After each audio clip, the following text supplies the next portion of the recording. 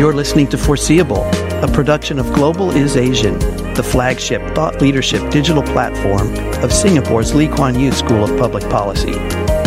Each episode, we invite an expert for a conversation relating to their field of study or experience and to find out what they foresee happening in the future. What are the most effective methods of protecting and hopefully restoring the planet's biodiversity? This is a key question underlying the work of Tanya O'Gara, Senior Research Fellow at the Institute for Environment and Sustainability, Lee Kuan Yew School of Public Policy. Tanya is an environmental economist with over 15 years' experience conducting research on the valuation of ecosystem services and the collective management of shared natural resources. She has recently published a study on the effectiveness of community-based approaches to conservation and natural resource management. Thank you for joining us, Tanya, and really Thanks, appreciate David. you joining us today. I was wondering if you could start just by giving us an overview and framing the problem of biodiversity loss for us. Sure. So thanks, David. It's a real pleasure to be here. We're currently in the midst of what some scholars refer to as a sixth mass extinction event. What this means is that biodiversity, which is the term that we use to describe all living things on our planet, it's declining at a faster rate now than at any time in human history, with some studies finding that the extinction rate is up to 1,000 times higher than anything previously experienced. And to put this in perspective, the previous mass extinction event took place about 65 million years ago and saw the end of the dinosaurs. It's generally attributed to a giant asteroid crashing somewhere around the Gulf of Mexico. The current extinction event is actually being driven mostly by human activities, and I'm referring to agriculture, road building, urban sprawl, pollution, overconsumption of resources, climate change, and so on. According to the 2019 Global Assessment Report on Biodiversity and Ecosystem Services, 75% of the Earth's land surface and 66% of the ocean area has been significantly altered or impacted by human activities. And additionally, close to 90% of the world's marine fish stocks are either exploited, fully exploited, overexploited, or depleted. We can all agree that these are quite shocking statistics, and that something needs to be done if we still want to leave a world with forests and coral reefs and charismatic species to our children. But focusing in on the Asia-Pacific region, most of the species losses are concentrated in the tropics, and the Asia-Pacific region is particularly critical in this regard. Just to set the context, the Asia-Pacific region is home to some of the most diverse terrestrial and marine ecosystems in the world. It contains 17 out of the 36 world's biodiversity hotspots. That's almost half. And more than half of the world's remaining mangroves are found here. And yet, we are experiencing devastating biodiversity losses on land and in the marine environment due to over-extraction of resources and pollution. The implication of all this is profound, both in terms of the losses, the intrinsic value of what we're losing when we lose nature, but also in terms of human well-being, because we depend on nature for almost everything, for our economic activities, for recreation, for health, for our culture, for our well-being. Healthy ecosystems also provide an essential climate regulation service, so they are very effective at absorbing and storing carbon, and we urgently need this in our efforts to deal with climate change. And just to wrap up this doom and gloom scenario I'm painting here, there is hope, and hopefully we'll talk about that in a moment. But a recent assessment by the World Economic Forum puts our dependence on nature at about $44 trillion per year, which is just over half of global GDP. Homing into the Asia-Pacific region, that proportion is more like 63%. So as much as 63% of Asia-Pacific's GDP is at risk due to biodiversity and nature losses. Biodiversity loss can be considered an existential threat alongside climate change. I know that you've been exploring other ways to either mitigate or restore biodiversity. One of them is the community-managed areas. What do you mean by community-managed area? What's the definition of that as far as how it plays out in real life? Community-based management is not a new concept. It's been around since time immemorial, and it really refers to indigenous or local communities living with their land and interacting with the land, managing it as best as they can. Community-managed areas have a significant role to play in contributing to global biodiversity and climate targets. But also, very importantly, they have a significant role to play in contributing to environmental justice. And I really want to highlight this point. I think it's critical because ultimately these communities that we may be calling on to help us deal with our global challenges have played a marginal, if any, part in the twin climate and biodiversity crises that we're currently experiencing. And indeed, the negative biodiversity trends that I've just been describing have, on average, been less severe or even avoided in areas held or managed by indigenous and local communities. And in 2018, there was a study published in Nature Sustainability which mapped out indigenous lands at the global level. And they found that 28% of the global land area, that's 28%, is traditionally owned, managed, used, or occupied by indigenous peoples. And additionally, they found that 67% of indigenous peoples' lands could be classed as natural.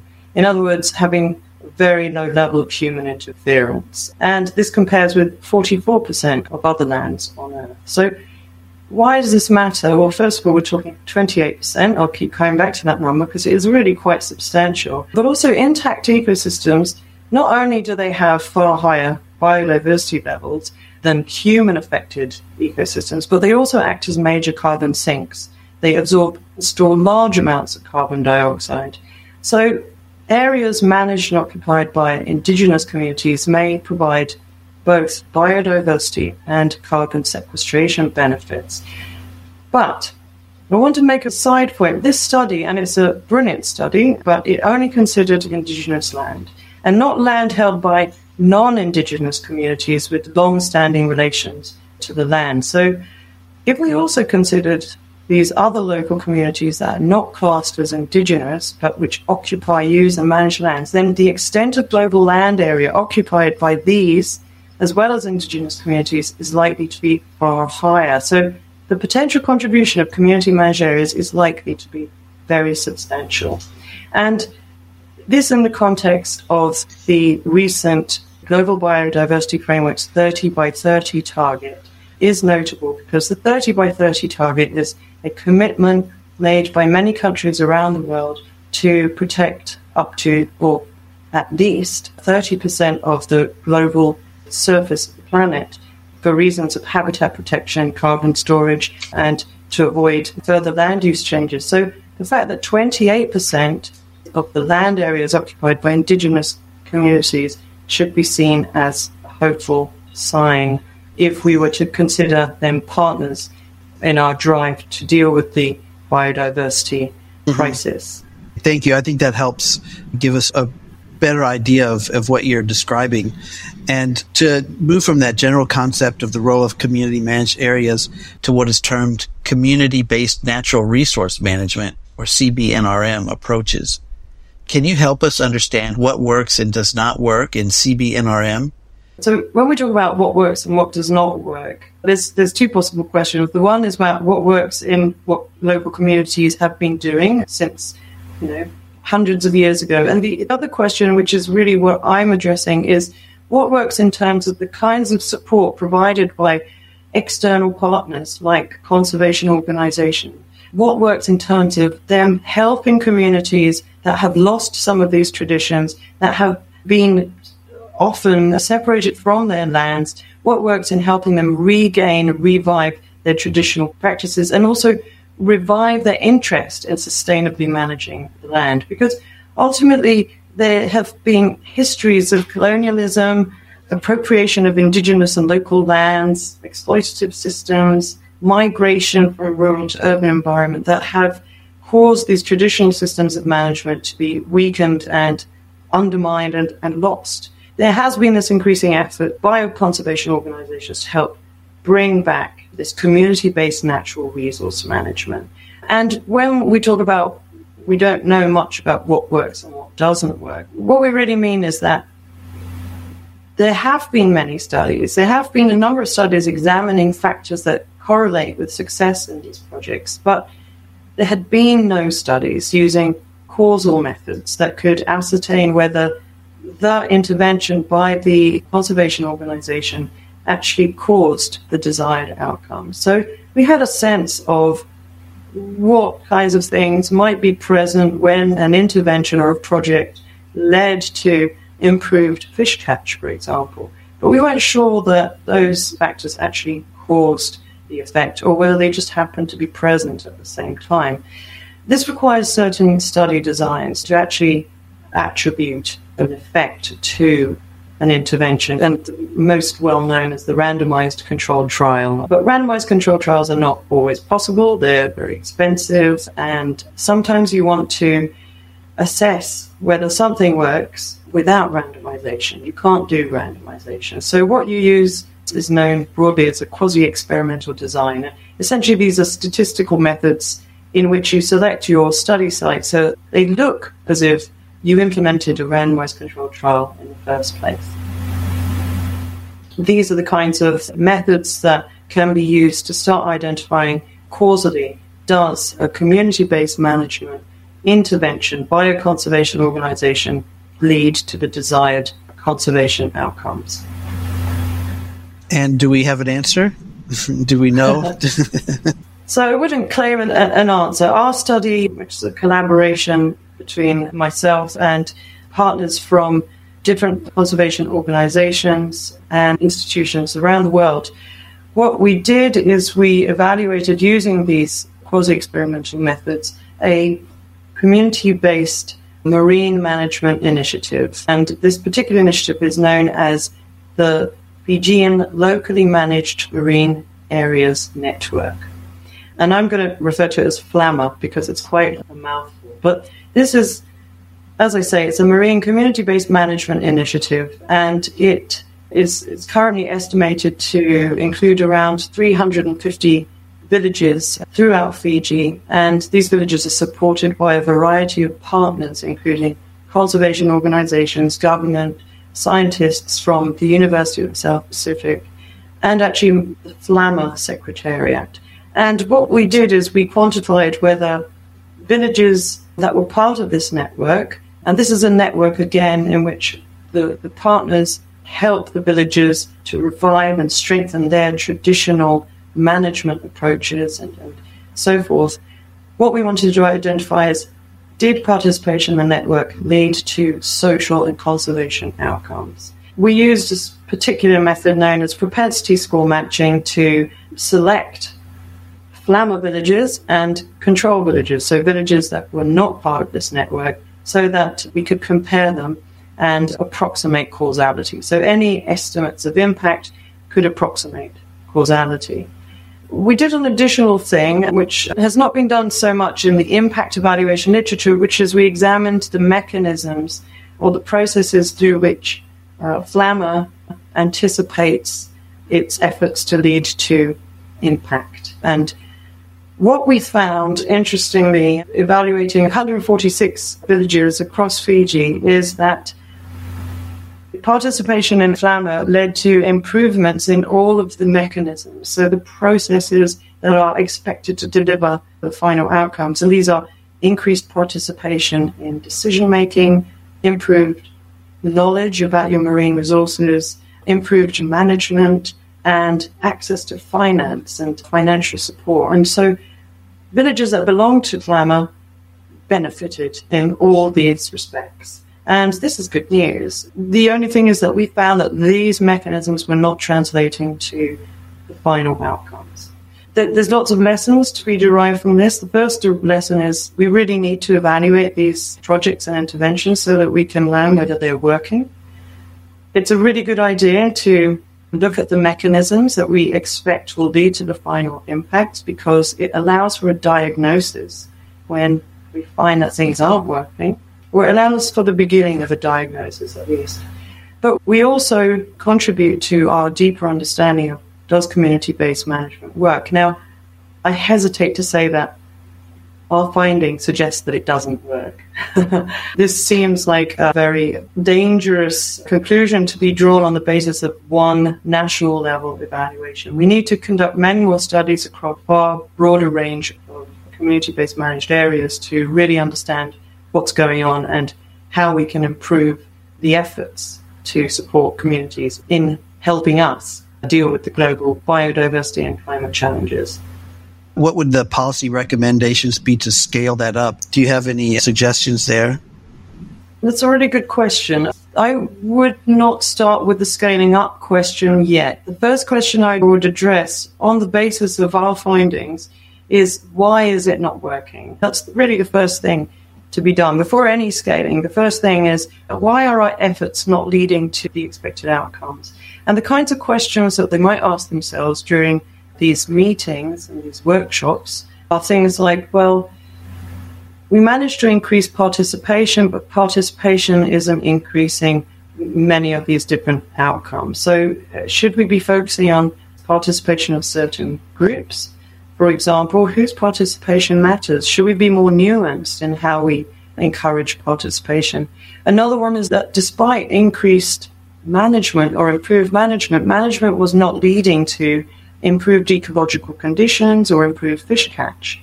So the question is, why should we be thinking about management in more depth? Should there be more monitoring or more frequent monitoring, for example? Other broader questions they might ask themselves, are there other mechanisms we haven't even thought about or that should be implemented? Things like behavioral pathways or behavioral interventions that might stimulate behavior change in fishers and local community members. So things such as social marketing campaigns and edutainment. Is this another mechanism that is missing from our causal framework or our theory of change? And finally, I think a really important one for them to discuss is, are there outside factors that are overriding all local efforts? So this is a really important one to consider. Is it possible that pollution from agricultural runoff or illegal fishing, is it possible that the impacts from these are overriding all local efforts and therefore have to be dealt with before the local efforts can lead to anything? So that's the first thing that's needed before scaling. Once those diagnoses have been acted on and the intervention adapted, then we can start thinking about scaling this intervention. Okay, thank you. I'd like to change gears a little bit and ask you your thoughts on Singapore's locally managed or protected marine areas. What can you share with us about that?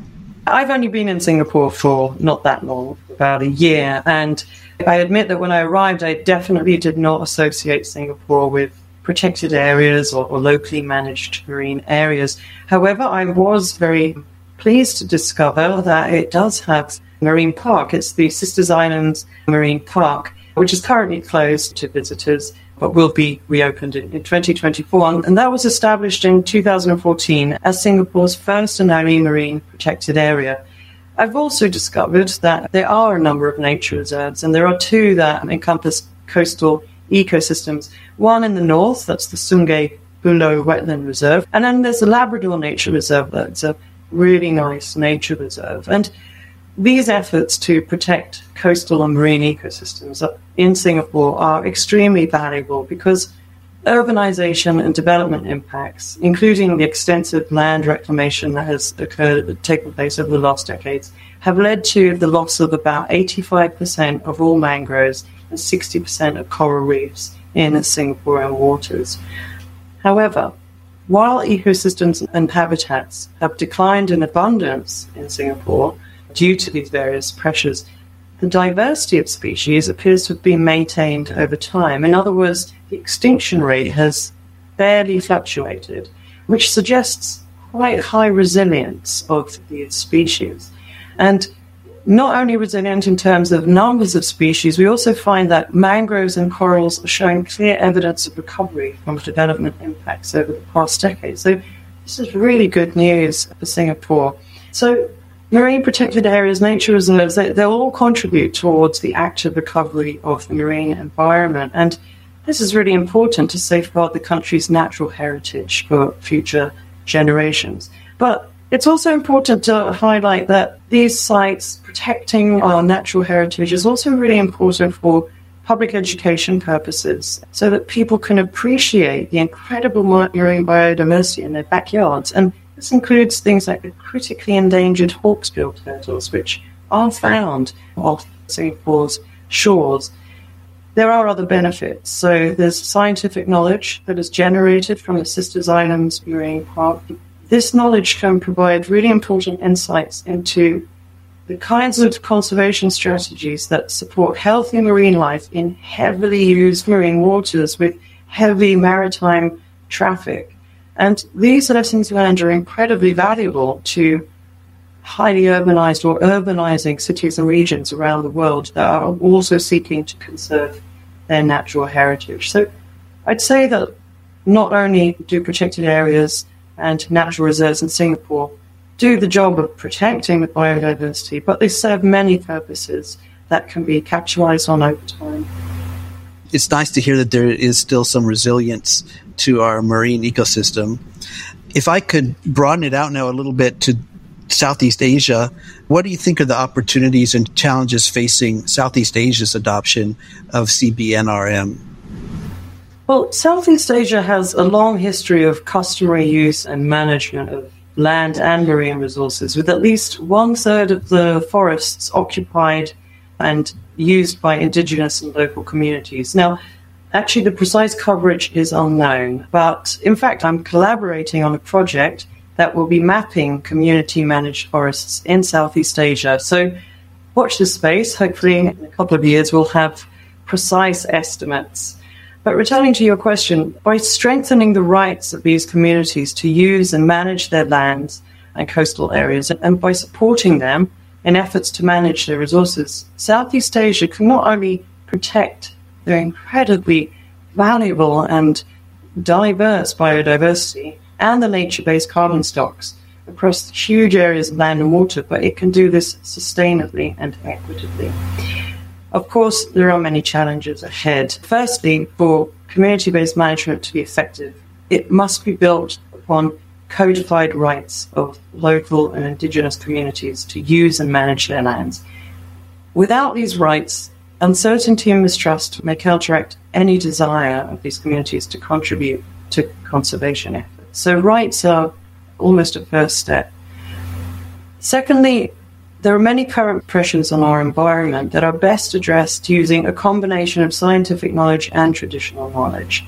So a recognition of the importance of traditional and indigenous knowledge is essential.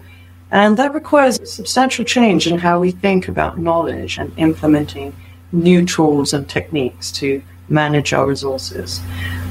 Thirdly, as I mentioned previously, if these communities are to help address the global biodiversity and climate crises, then they need resources and support, and they need to be involved in all stages of the process. So we can't expect them to take on the challenge of addressing these crises without rights, without support, without resources, and without being fully engaged in the process. I'd say these are the major challenges that lie ahead, but the reality is that none of them are new. We just need to decide to tackle them now. Thank you so much, Tanya, for sharing all this with us. But if people want to learn more, where can they go to find out more information? Thanks, David. Well, my research is summarized in the latest Research Spotlight on Global is Asian website. And the title of the article is Local Communities as Stewards of Biodiversity. Wonderful. Well, thank you so much. It's been a really educational conversation. I really appreciate it. Thank you so much. Bye. If you'd like to subscribe to the Global is Asian newsletter, look for the link in the description or find us on Facebook at Global is Asian.